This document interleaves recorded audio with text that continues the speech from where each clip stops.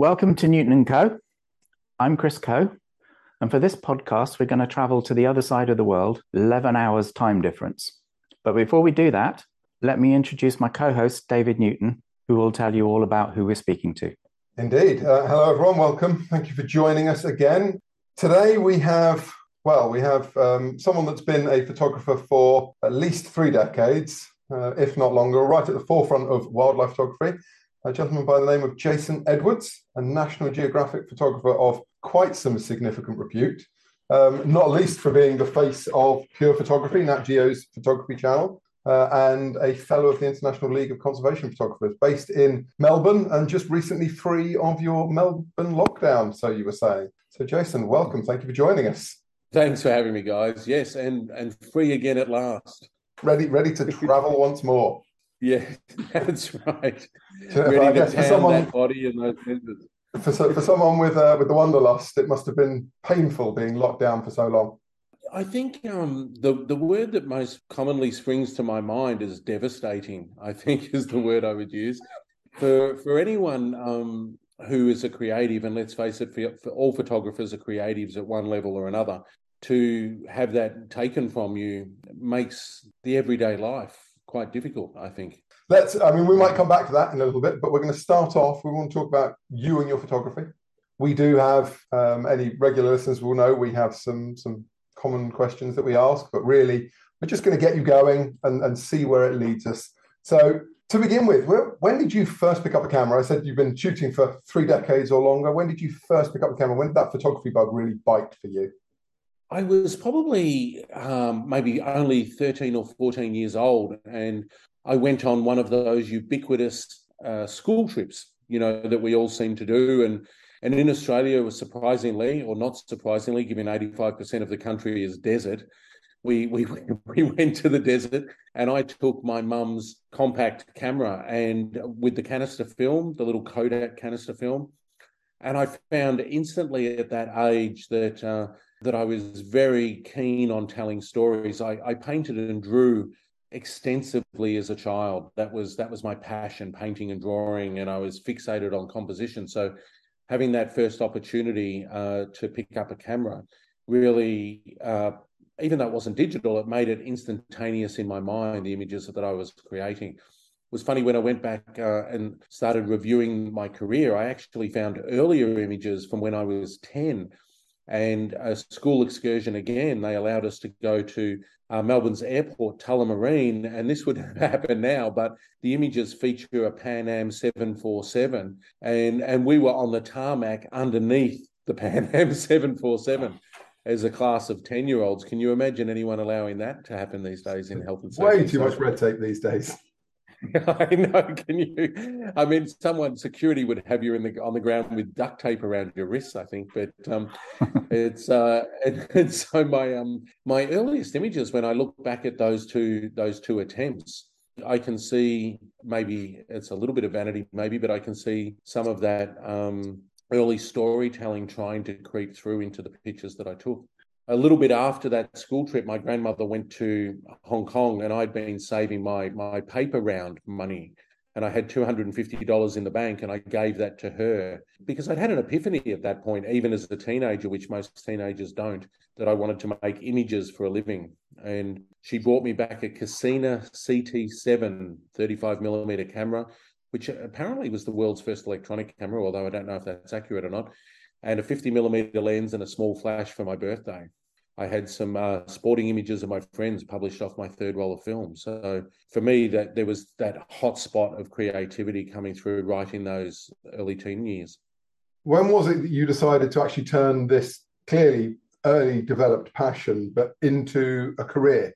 How did you make that leap to taking pictures because you were passionate about telling stories and creating images, to then actually turning it into a career? Did you have an inspiration behind that? Was it just the act of taking pictures?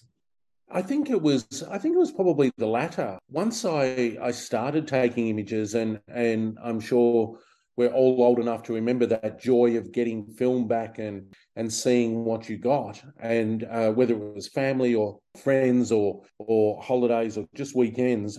when I went through high school, I mean, surprisingly, my school that I went to was quite a large school and produced a yearbook. And when they made the announcement over the loudspeaker for the photographers of the school to come for the yearbook photo, I didn't think they were talking about me. And yet so many of the pictures in the yearbook were actually taken by me.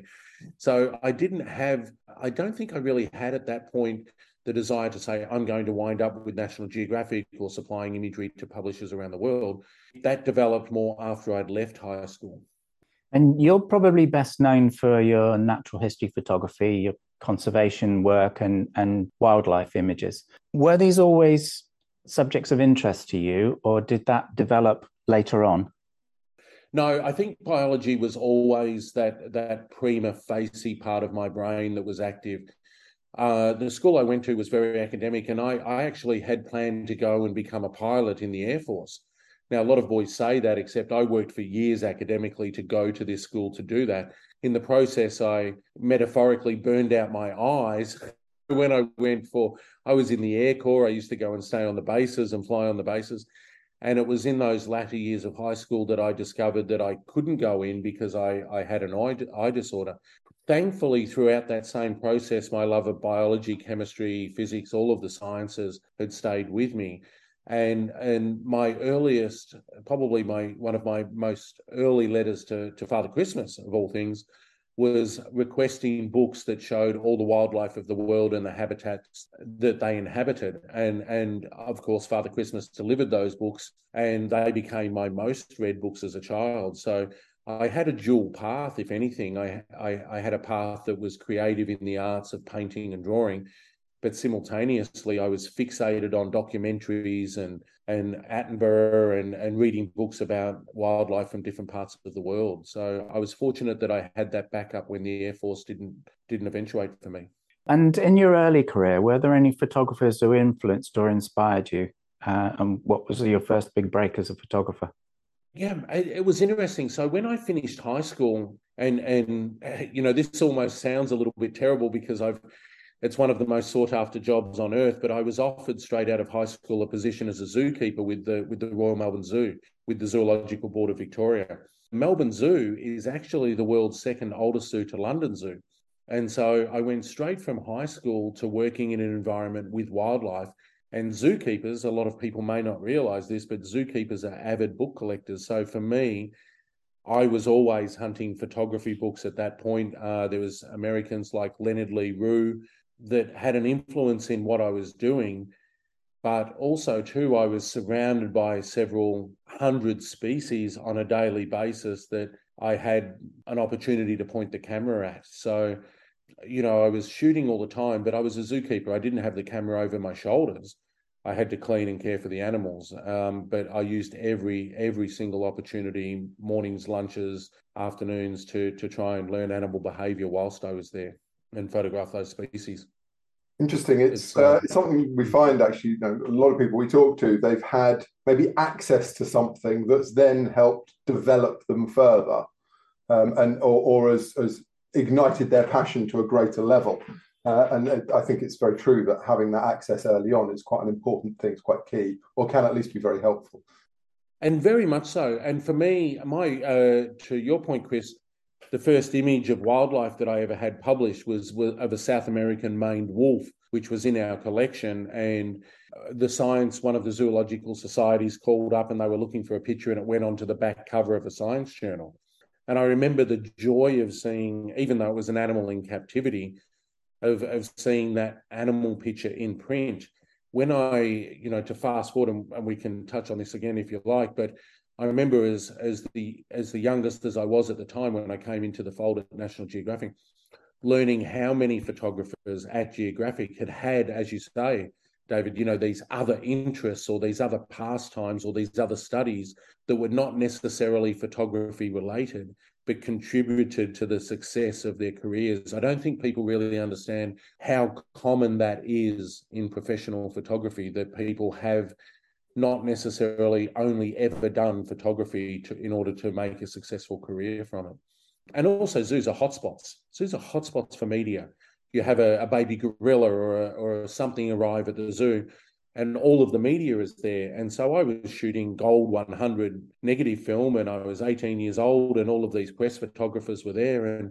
And so I had access to those people, albeit briefly, who would then give me advice about, well, you should change to transparency, or, you should do this, and so on and so forth. And I learned very early about the value of copyright and protecting my interests and what I wanted to do with my photography.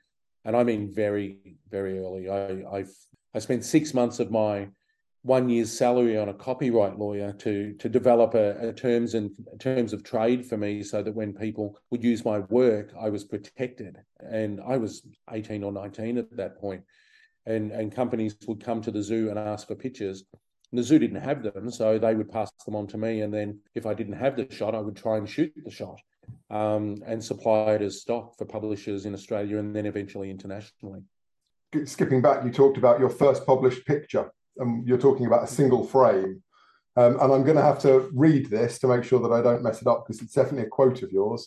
You said photography is about more than just capturing beautiful pictures. The goal is always to tell a story. My images come from stories larger than the individual frame. Now, you started with a single frame. How did you go from a frame to a story? That storytelling process, how did that come about? That's a fantastic question, because for me, as someone who was fascinated in the biology of species, it was one of those scenarios. In that first frame, Maine wolves are famous for their long legs and their enormous ears. They call them foxes on stilts. And so that first frame, my intent was to tell the story through those long legs and those ears. So it was a front-on portrait that I took. It would be fair to say those early years, it was very much a process of stamp collecting or stamp collecting. My goal was to shoot as much as I could possibly shoot of as many species. If I saw a garbage bin overflowing, that had an environmental connection for me in my brain somewhere. If I saw a great sunset or leaves changing colour, everything was of interest to me to tell a story about that moment in time. It does take time for you to develop that into a storytelling process, but also too, all of the money that I earned from those small sales and the money that I earned from the zoo as a zookeeper went into funding all of the trips that I did. If I took myself off to Africa or South America or to the desert in Australia or around Australia, I was trying to find a collection of frames from each location that told a story about what I'd experienced at that moment. Very primitively, but I set myself that goal. If I went somewhere for an hour or somewhere for a day or somewhere for a week, I was interested in what can I get that really tells a story about that place. It's interesting that you found very early in your career a story in an overflowing rubbish bin. Let's explore this storytelling a bit more. Do you think you can capture a story in a single image, or does it always need more frames? No, I think you can tell a story in a single frame, most definitely. It's not the easiest thing to do. If anything, it's probably the hardest thing to do in photography. And it should be a goal that every photographer who is interested in storytelling, or even really any photographer, should be aiming for some story to come through that image, whether it's a portrait of a person or an opening flower or something. This is my humble opinion. And if I look back at my entire career, right at this very moment, I would say that that's almost been the driving goal of my entire career. Even before I was getting assignment work, was to tell a story in a single frame. I think it's very interesting in that you are obviously a National Geographic photographer as well, and National Geographic is all about telling stories. So it seems like that was clearly a very natural fit from the very start. You were telling stories. National Geographic wants to tell stories. It's environmental, sustainability, conservation, all of that. I'm just wondering how did you get your first break, let's say, with Nat Geo? How did you get into them, get your first commission? How did that process come about? So part of the contract that I developed as a young photographer was that if someone didn't publish my name with the image, I invoiced them an additional 100%. Now, that seems quite bold by today's standards. And if I look back at this and think that this is 35 years ago or something, most people would go, how did you pull that off? But I was merciless in that, because there was no internet, there was nothing. If it was advertorial, so if it was advertising, quite often you don't, or most of the time you don't get an image credit even today, because the rates are higher for advertorial. That's always been the case. But for me, it was crucial for me to get my name out there to try and spread the message of the work that I was telling. So to work that back to Nat Geo is that eventually, because my name was appearing in so many publications, I received a call from a particular magazine. Can you go and shoot this for us? It'll take you an hour or 2 hours or something. And I would go off and I would shoot that. If the shoot was successful, and again, keeping in mind this was in the days of film, so you weren't able to see what you were capturing at the time. And a good example of that is Australian Geographic called up and said, can I photograph a new species of sea snake? They've got one at the aquarium. They think it's going to die. Can you race down there and do it? I raced down there. The aquarium told me where to park my four-wheel drive. I raced inside. I photographed the snake. I came out. My four-wheel drive had been towed away. It cost me 3 times more to get my four-wheel drive back and pay the fine than I got paid for that hour of work. But I proved myself, and the next call I got was for 4 hours. And then eventually the 4 hours becomes a one-day assignment. If that's successful, then an editor might give you a 2-day or 3-day assignment, and then you build it up to a week and so on and so forth. You're proving yourself every time. I didn't actually feel that I was ready, segueing that back to your question about National Geographic. I didn't feel that I didn't expect a call from National Geographic, and for a long time I didn't feel that I was ready, even though my imagery had been used by many, many publications.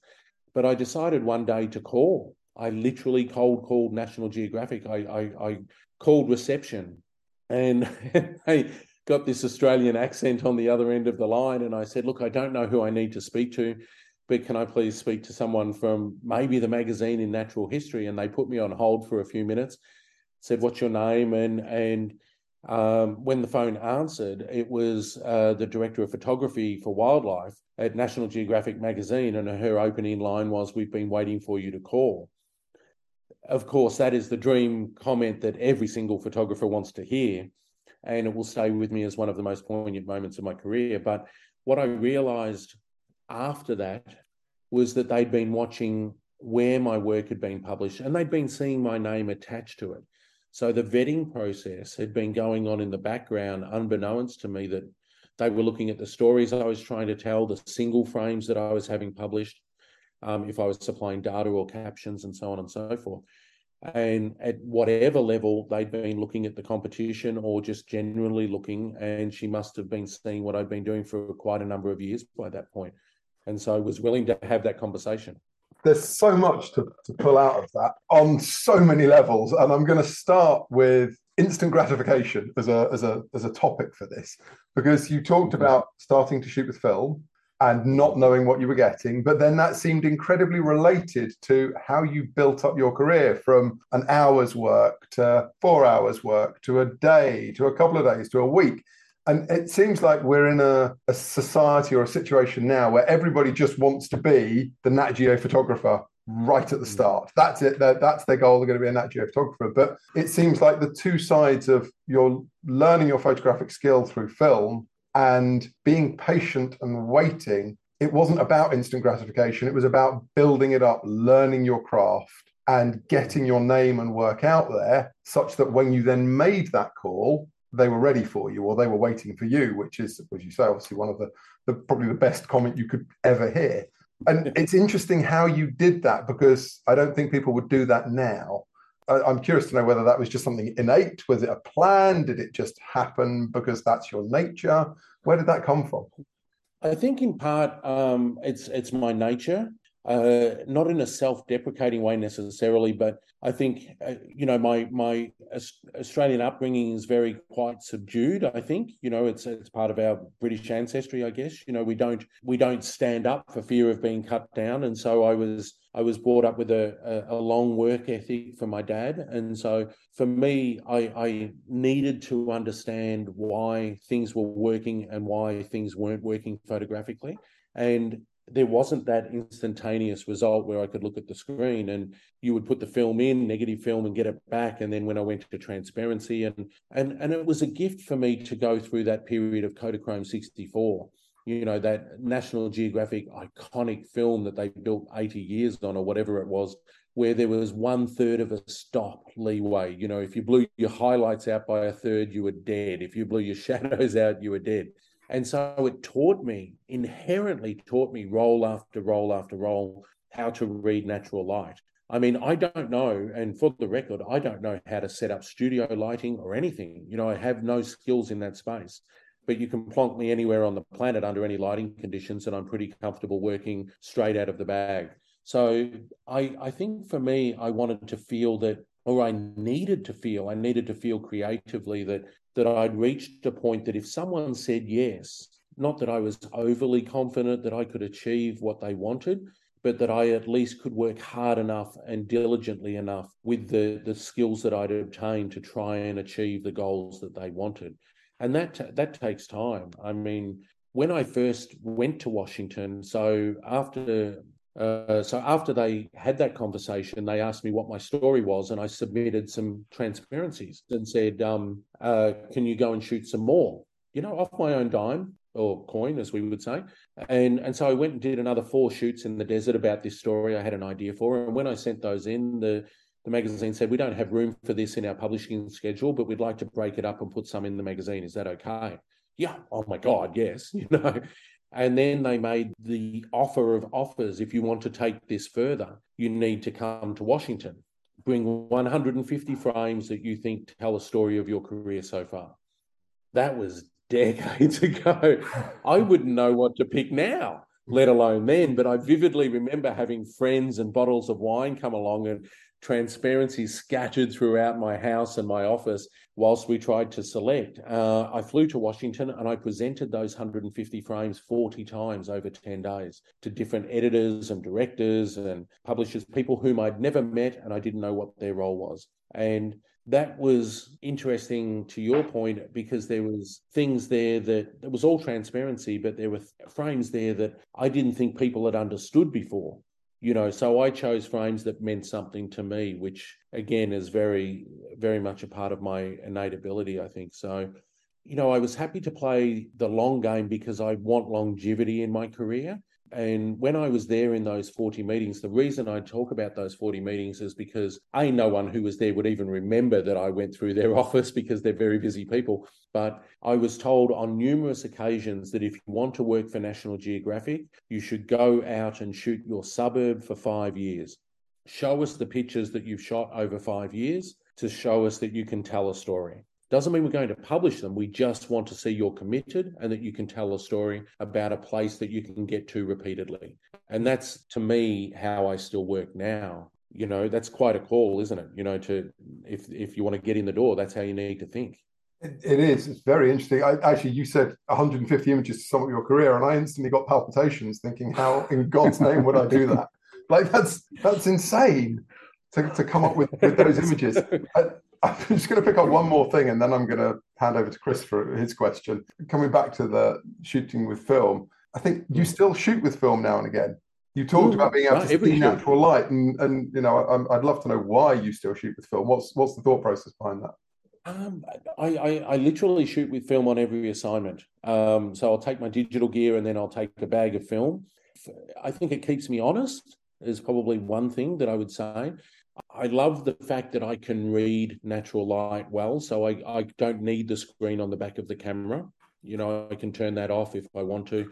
But the joy of film is that it's only about photography. It's literally only about photography. There's no ego involved. There's no correcting your exposure compensation. You have all the numbers that you need. You have an aperture, you have an ISO, and you have a shutter speed.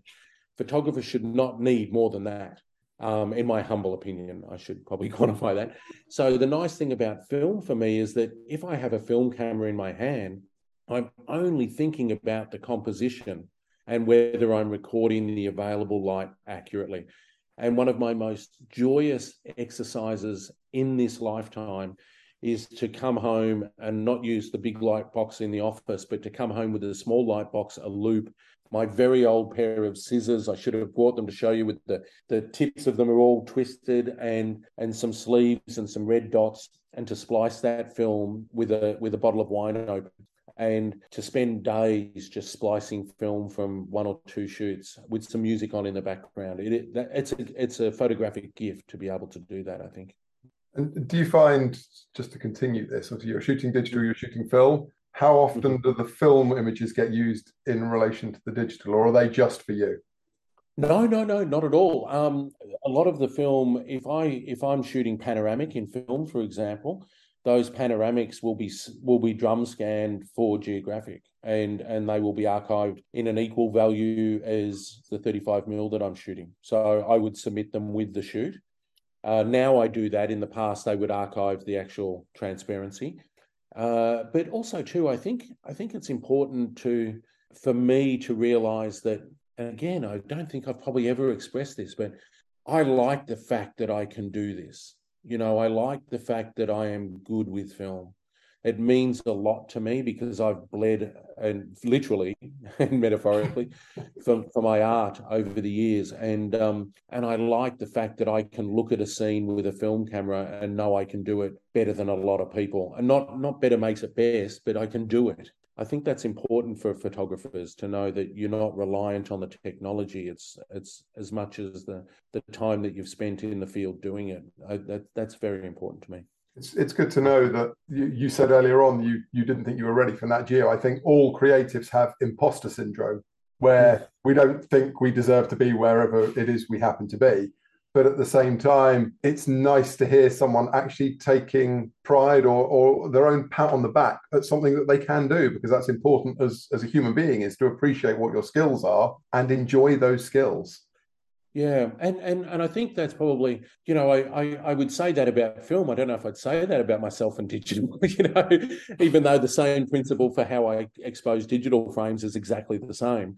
But also too, I don't know, I'm probably using the French phrase incorrectly here, but, there's a certain je ne sais quoi, or, a certain element to film when you see it, and you see it's a chemical reaction. It's not a pixel. There's the tonal range is different, whether some people think it's better, worse, or they hate the noise or the grain or whatever the case might be. But there is something about film, at least, for me and probably generations before me, that means a lot in photography, because, there's seemingly more permanence to it, to me, in some ways, than there is in digital. And that's not diminishing digital. Digital's amazing. But, film has 100 and whatever years of history.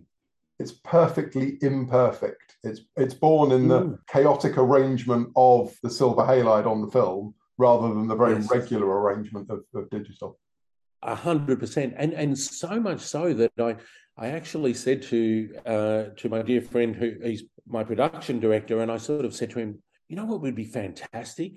Forget E100 VS and all of these other stocks that we may have shot. At some point, let's find the time just to go back to Kodachrome. And whether it's someone on a riverbank in India, or it's a portrait that I shot for a Melbourne Zoo guidebook, or whatever the case might be, let's go back and do a project with that tonal range, which is what we did in part. We can talk about it at some point, with icebergs. It's one of those things that, how do you ever replicate that? And I'm fascinated. I don't know about you both, but I'm fascinated how now people will buy apps to add noise and grain or film styles into their images. And you think to yourself, just go and buy some film and a cheap film camera. You can do it all yourself, I'm cutting across Chris once again, because, sorry, Chris. You talked about the icebergs and film, and we're talking about film, and you talked about tonal range. That's an incredibly interesting subject to tackle with film, because I think a lot of people, if you ask them about film and they really thought about it, it's the shoulder area of the highlights and how film responds to that versus digital, that linear response. And so choosing icebergs, I find intriguing as a topic for film. Where did that come from? Why? Tell me about it. I think it's because, as I mentioned, a photographer, I read his book, and most people don't know him. Many, many years ago, a gentleman in the US called Leonard Lee Rue III. And he did a fantastic wildlife photography book, and it must have been published in the late 70s, early 80s. And he was living on Kodachrome 64. And I think that was the first time I ever read about the fact that he didn't shoot anything less than 1/3 under, 1/3 of a stop under. So he was always underexposing.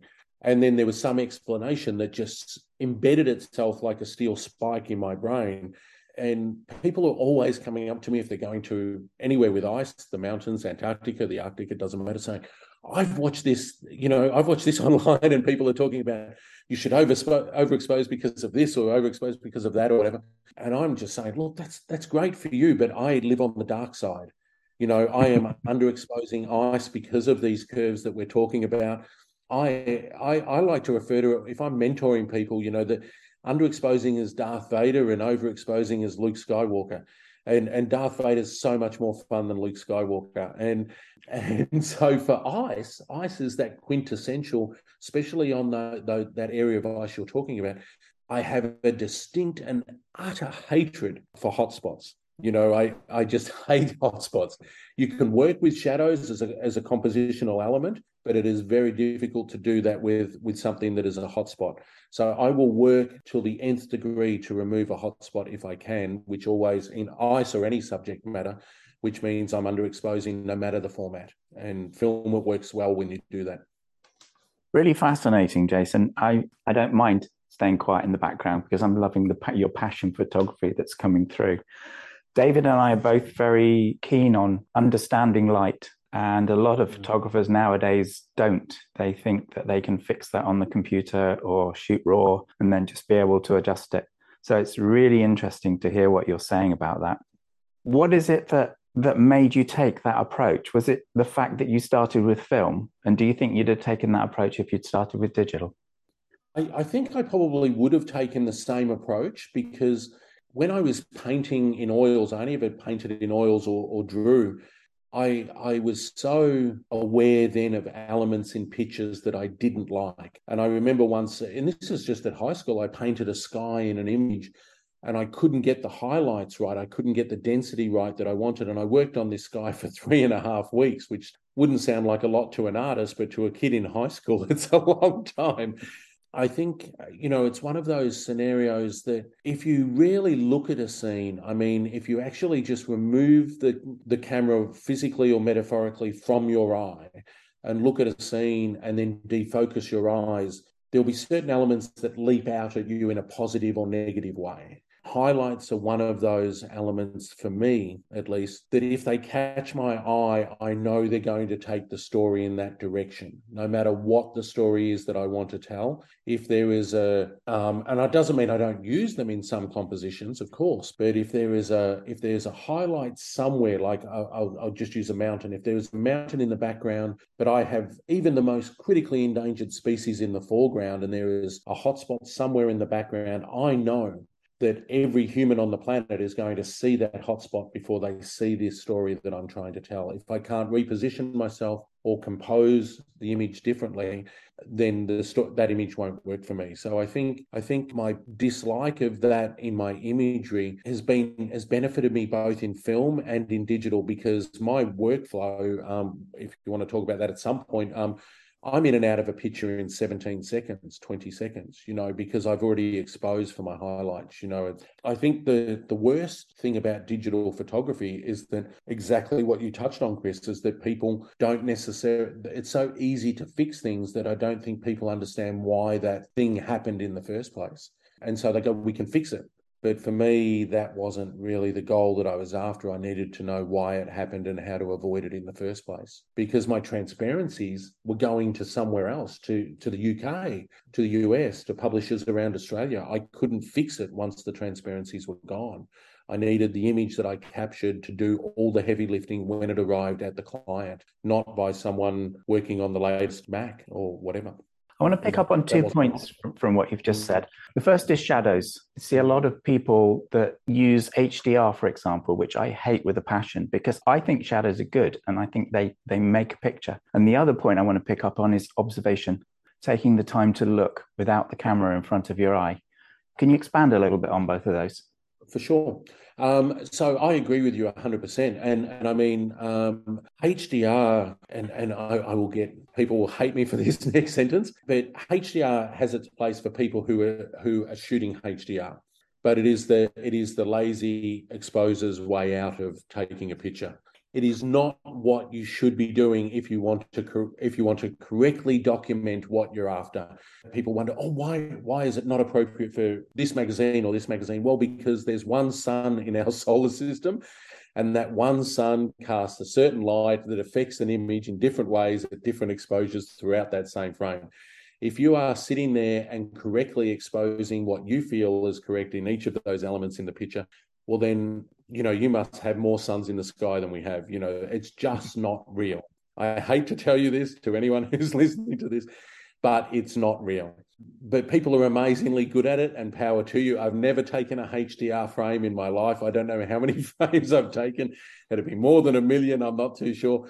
I've never taken a HDR. And I think that if you go into composing and exposing a frame, thinking that if I do this as a HDR, it's going to get me out of jail, then you're really not as passionate about photography as you think. I know that's a little bit controversial maybe, but no, have a look at the scene and then think to yourself, yes, it's robbing Peter to pay Paul. All photography is robbing Peter to pay Paul. If you want to get rid of the highlight, you're going to sacrifice multiple things in that frame, or equally with shadows. But that's okay. You have to learn the nuances of the craft. Shadows, on that note, I love shadows. I mean, shadows are wonderful. They're creatures in their own right. For if you're listening and you're into digital, true black, and excuse my ignorance because I don't know a lot about this, but true black, there's no pixels. True white, there's no pixels. Use that, use those shadows. If you've got something, even if there is data in it, use that as an anchor, what I call an anchor. Use it as something that holds your image together, that it becomes part of the storytelling process. Don't be afraid of shadows, even if 90% of the picture is shadow. That's okay. What can you do with that shadow? Shadows are marvelous. And of course, the planet spins at 20,000 kilometers an hour or something. Shadows are always moving. They're evolving and changing and in their depth and their density and their shape. That's a wonderful thing. You could spend a lifetime shooting shadows and never run out of subject matter, I think. Did that answer it or not really? No, again, you're just giving us so much information and so much to grab onto. So, one, HDR, couldn't agree with you more. I'm going to put that out there. Chris and I are in complete agreement. The whole not wanting to mess around with your pictures, you touched on the fact that 17, 20 seconds is your editing time for your picture. I wonder whether that is a background thing, because I'm like you. I was a marine biologist originally, and then I worked in a wildlife picture library as a picture editor.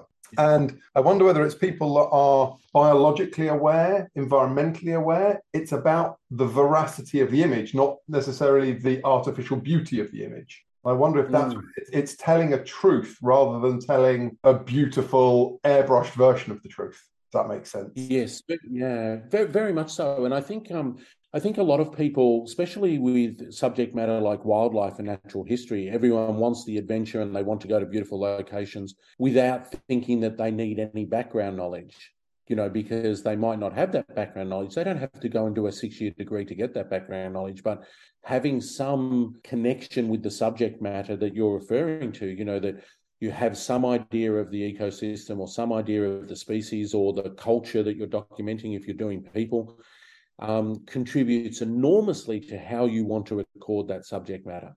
There's no two ways about it. If you have an invested interest in some of what you're trying to document, and there are people that still go ahead and completely manipulate or, beat the living daylights out of their files or their scans to do this, but it gets harder to justify those acts if you have more connection and more knowledge about what you're actually documenting. Because for me, there's frames that have been that I took in 1992 that Geographic still use now because they haven't dated. The exposure's still beautiful, everything like that. Now, people could get in there and look at that raw scan that they've got and do whatever they want to make it beautiful, and it could look like it was shot on the latest mirrorless camera. But the reality is that shot has had a life of 30 years and ongoing because the way I recorded it at the time was accurate and true. Is it an Instagram-worthy image where people go, oh, my God, that's going to get 10,000 likes or something? Potentially not the way we color correct them, but is the shot in itself historically significant and beautiful in its own right because it reflects a truth. I'd like to think so. It's not for me to say, but I hope that it is. We're gonna come back to your knowledge of subject in a moment with all the assignments that you do for National Geographic and your research into that, because I find that interesting in itself. But I want to get back to your shadows for a moment, because Chris brought your book over, which he's going to be reviewing, your Icebergs to Iguanas, and he called out a picture. He said to me, "Oh, you need to see this picture." So before we came online with you, I was flicking through, and we had quite an in-depth conversation about how you shot a particular picture. And I'm going to tell you what it's of, and hope you remember it. It's a black-skinned parrot snake. Yes. And it's very dark. There's a lot of negative space in there, and this almost feels like it goes right to the heart of how you said you like to approach things. The center of the image, to Chris's point, the center of the image it's very dark in the middle, which is not necessarily how someone would approach it. And yet I looked at it as we were talking, didn't I? And I was like, I'd like to think that's how I would have shot it as well, because I don't see another way of shooting from that frame. And I find from what you've said, this image is almost like a keystone approach to how you do things, how you use shadows in your composition. It's one image out of, this is a 400-page tome of a book, and 30 plus years of career. But from what you've said, this feels very much like a really clear example of your photographic approach. Yeah, that's a really good example to give, because it is on all of those fronts. That image is that, and it's also one of those. It's a great example, that image, of why you shouldn't be afraid of negative space, because negative space has a life of its own, and people become very, very concerned about including negative space in pictures. And we all become predictable. We keep it off to the right, or we keep it off to the left, or whatever. But there are so many ways to use it. And in response to the question about exposing it, and this is going to sound a little esoteric, but the zone system, the famous Ansel Adams zone system. Now, I remember I was lecturing for one of the MITs, RMIT, many, many moons ago, and there was an auditorium full of people, and I knew the professor, and I was talking about how I expose. During question time, the professor said, one of the guests there said, how long did it take you to learn the zone system? Now, for those people who may not be aware, I'm going to simplify it exponentially here. It's looking at all the elements in the picture, and given that you've got a fixed f-stop and a sensitivity, a plate or a film or whatever, the exposure is different for different parts of the picture. So I responded, "Oh, what's the zone system?" And everyone laughed, several hundred people laughed, because they were all photography students. And I said, "No, seriously, what is the zone system?" And the professor, whom I knew at the time, looked at me and did that professor thing where he put his hand on his chin and he explained, Ansel Adams zone system. And my response was, I choose the part of the image that's most important to me. I allow myself only one thing in a picture, one thing only. That is, when I look at any scene in any picture I have ever taken, there is one element only that I allow myself. And I build my composition around that one thing, and my exposure is calculated around that one thing. And I am as merciless on myself as anyone could ever be. And people say, well, what about a beautiful sunset or something, and there's 1,000 clouds? There will be something, there will be one cloud or a God ray or something in that sunset that makes me want to take that picture. The snake, it might look that it's like the eyes or the face of the snake because it's so colorful, but it actually wasn't. You hit the nail on the head. It was like, how can I translate an oxbow lake, these rare vanishing lakes in the Amazon, which are always in shadow?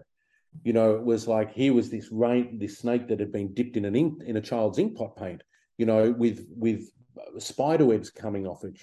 I had to expose for my one thing and not lose anything. And when I teach, when I do my version of teaching, if someone's with me, I only allow them one thing till the day they die. I take any further choice away from them, because it's crucial to me that, and this is the esoteric part, I guess, once I pick my one thing, and I know the exposure for that, so I know my f-stop and I know my ISO and I know my shutter speed for my one thing, my brain somehow tells me the difference in shutter speeds for every other element in that frame. And it just comes into my head like a screen, and it doesn't matter whether it's blowouts on a mountainside or shadows against the snake. And I compensate using exposure compensation button for my one thing, and I knew immediately if I'm robbing from the face, I'm giving to Paul. If I'm robbing from the shadow, I'm giving to the face. And those numbers, those changes in exposure are what is the passion for me, is controlling my exposure for my one thing, which I build my composition around. I don't know if that sounds a little bit convoluted, does it? No, that makes 100% sense. So I feel like I'm talking to a kindred spirit here. When I teach, people say to me, oh, which exposure mode should I use? Should I use evaluative or spot or partial? And we're going to get a little techie now. I use spot for everything on the basis that you can't expose for every tone in a scene. You can expose for one tone, but fortunately they're all relative. So if you pick one tone and you expose for that correctly, everything else is going to be correct as well. So it's kind of the same thing, but from a slightly different angle. It's pick one thing, different angle, get that right. Yeah, exactly. And I mean, this is and I mean, for me, it's funny because if I use spot metering, it throws my mathematics out in my head, so every time I go to a new body, invariably, I think in my entire career, I've had one camera body where maybe I had center weighted, but everything else for me has always been matrix because my brain does the math on the matrix, not on the one thing, so if I pick my one thing, my brain does everything else for me. It's not easy. I'm not saying that it's easy, but I do it that way too, actually, with matrix. Do you? And then make the adjustments in my head. See, I'm just the other way up. Spot. Let me concentrate on one thing. Just expose that thing correctly. Everything else is fine. I don't have to worry about the rest of the frame if one thing is correct. Why am I trying to calculate multiple tones everywhere? Just calculate one of them. And this is the thing that I think this is one of the joys of photography that people don't get, that this is one of the wonderful challenges of the art form. And whether you're shooting reportage and it's terribly difficult human stories to tell, or whether it's wonderful rice paddies in Asia or it's wildlife on a savanna, it doesn't matter. This is all part of that incredible passion for it. And when we did the color corrections for icebergs to iguanas, I didn't do them myself. I don't have enough knowledge, but the firm that we use, Splitting Image, they went through and, their senior guy there, Ash, he went through and looked at all the raw scans of the transparencies from Nat Geo, and I gave him all of my raws because I'm always happy to show anyone a raw. I'm not one of these photographers that says, this is what I've got, and they show you the finished file. You want to see my raw? I'll show you the raw. I'm not embarrassed to show anyone the raw I've ever taken. And Ash went through all the pictures in the book, and then we spent days of me going through just literally saying, that animal is a little bit warmer or a little bit cold, that yellow's not right or something, because he's not a biologist. He wasn't in the field with me. He wasn't on the mountainside in -32. He doesn't know what the light looked like. But it was, for him, and I'm going to speak on Ash's behalf, but it was a great joy because the way we shoot, the way the three of us shoot, I guess, is that he was just looking at the numbers. He was just looking at the CMYK. And my numbers were so good that all he did was put the numbers where they should be for a correctly exposed picture.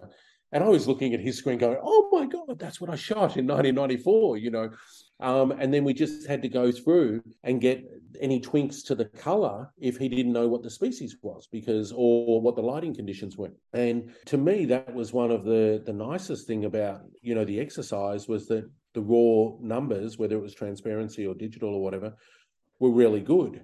They didn't need rebuilding. I don't think he did a layer in the whole book. There's no dodging or burning in the whole book. I didn't want a book of Instagram-looking pictures. I wanted a book of pictures that looked as I shot them at the time. So there's multiple versions of digital, there's multiple versions of film, there's Kodachrome, there's E100. It's all in there, and we corrected it for that particular medium, not to make it look like it suited Instagram. I wanted it to look like I captured it at the time. Yeah. I love the purity of purpose of that, and the purity to your vision, as opposed to I'm shooting for Instagram, I'm shooting for 1 million likes. I'm shooting because that's how I saw it. And I think the world doesn't have enough of that.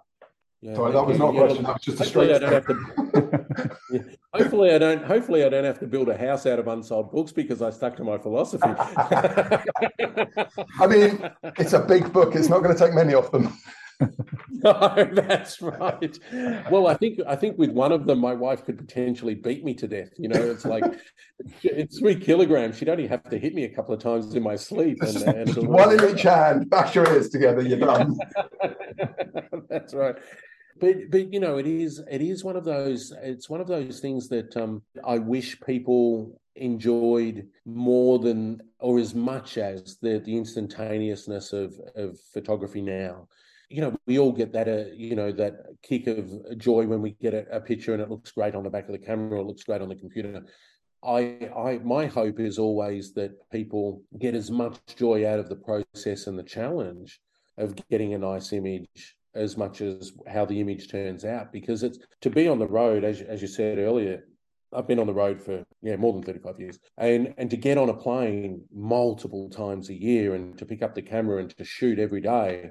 It's not about I need to be paid like everyone else does, but it's not about the money. I'm a reasonably stocky guy. I could make more money throwing bags of cement. But, to stay on the road, to have that passion to create day in, day out. I'm not sitting on the beach drinking pina coladas, although that might occur once in a blue moon. You have to love photography for other reasons than the finished product to stay on the road and do it for a living, I think anyway, because it takes its toll in so many ways. You're reigniting my desire to get my film stock out.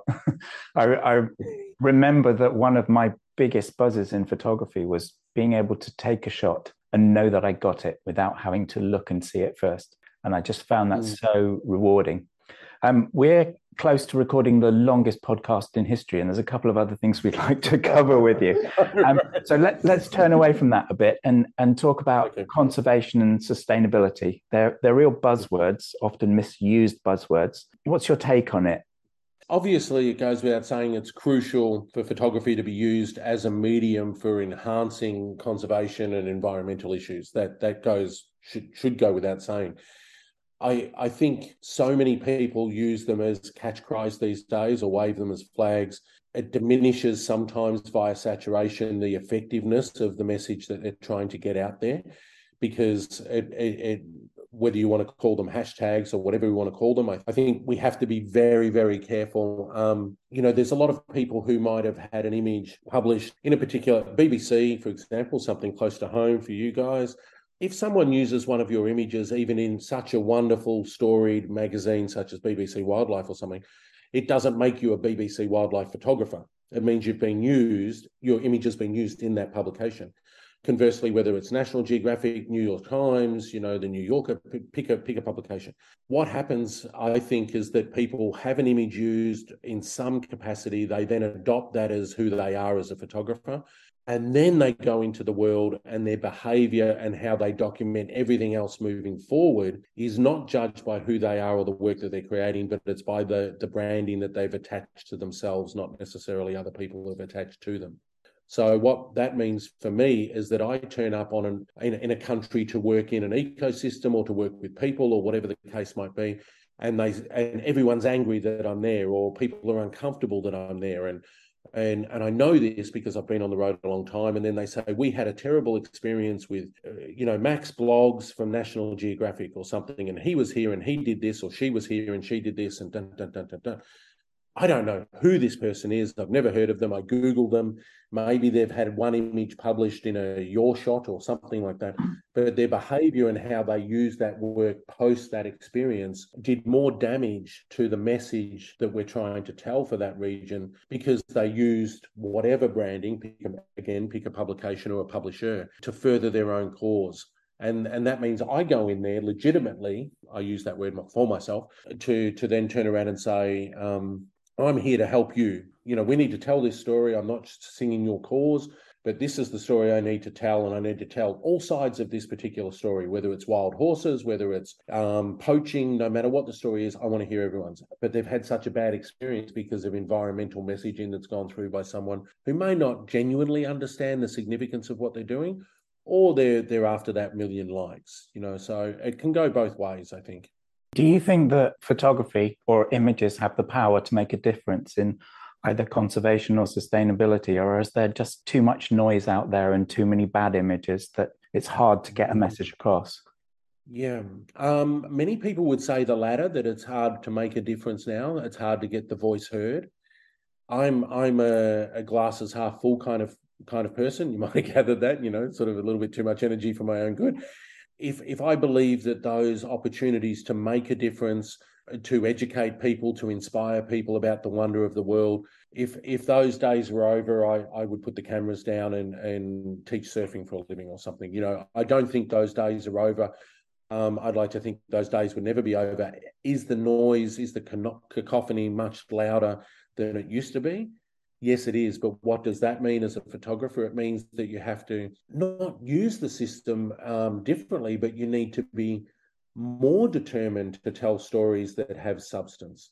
You need to spend that 5 years in your suburb doing a story, or if you don't have that time, it's okay. But photography is all about less is more. You can tell a story. There's an image I took of a burnt, torched elephant, and we got a lot of coverage for it because it involved poaching and it involved national parks evicting Indigenous people and it involved viruses. One frame telling a story about 3 different elements that were crucial to the communities and to Western tourism in that part of the country, So I strongly believe that there is that voice, but people also need to be determined to do it better, to have some skin in the game. You've got to have heart in the game.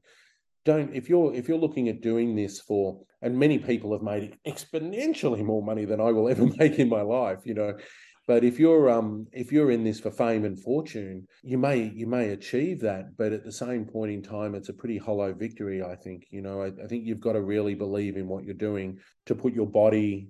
We could do a podcast on what can you do to a human body and still have it vertical. That's a whole podcast subject. But it is one of those things that I think if you're really willing to sacrifice, family and friends and your physical and mental health to go out there and make change, then you need to believe in what you're doing. Well, I'm going to wrap this up with a question that we ask everybody. So if you've listened to a few podcasts, you may have heard this one. And we don't ask everybody. David asks everybody. I ask everybody. Chris is trying to get this question out and I'm fighting him tooth and nail. But I kind of feel like you're going to have a really interesting answer for this. And I think we've probably touched on some of the things you might say. So if you could go back to the younger you, if you could take all the learnings that you've had over your career and go back to the younger you, what one piece of advice would you give the younger you that you think would have been the best tip you could give yourself? Yes, I have thought about that, and I've thought about that in my life generally. To be honest, what I want to change? I think probably I wouldn't change anything about the learning process that I had because I think that suited me and who I was. But I think in the business of photography, I think I've probably been too tolerant of people who didn't believe as I believed. I would tell my younger self to surround yourself at times with people that really do actually value the work that you're doing, and that they're actually trying to make a difference as well. And we all have to do things in business we don't necessarily want to do. But I also know that I spent years at times working with people in the hope or the misguided belief that we were on the same train, when in actual fact I was pushing the train, trying to make change and trying to implement change. And I was making those people lots of money, but not necessarily getting everyone moving in the same direction. So I think probably do the business of it if you can, but also too, if you suspect that people are not valuing the work that you do or not valuing who you are or the importance of the story that you're trying to tell, then do not embed yourself solely with those sorts of people, because that's the type of thing that can destroy you as a creative. We all have to work with people who might be in that space, but, surround yourself also with people who believe in those things as well, so that there's a little bit of a balance. Well, we have to draw this to an end, unfortunately. I happily carry on. What's going through my head at the moment is, wow, you've given us some fantastic insights, and I'm absolutely buzzing with some of the things that you've said.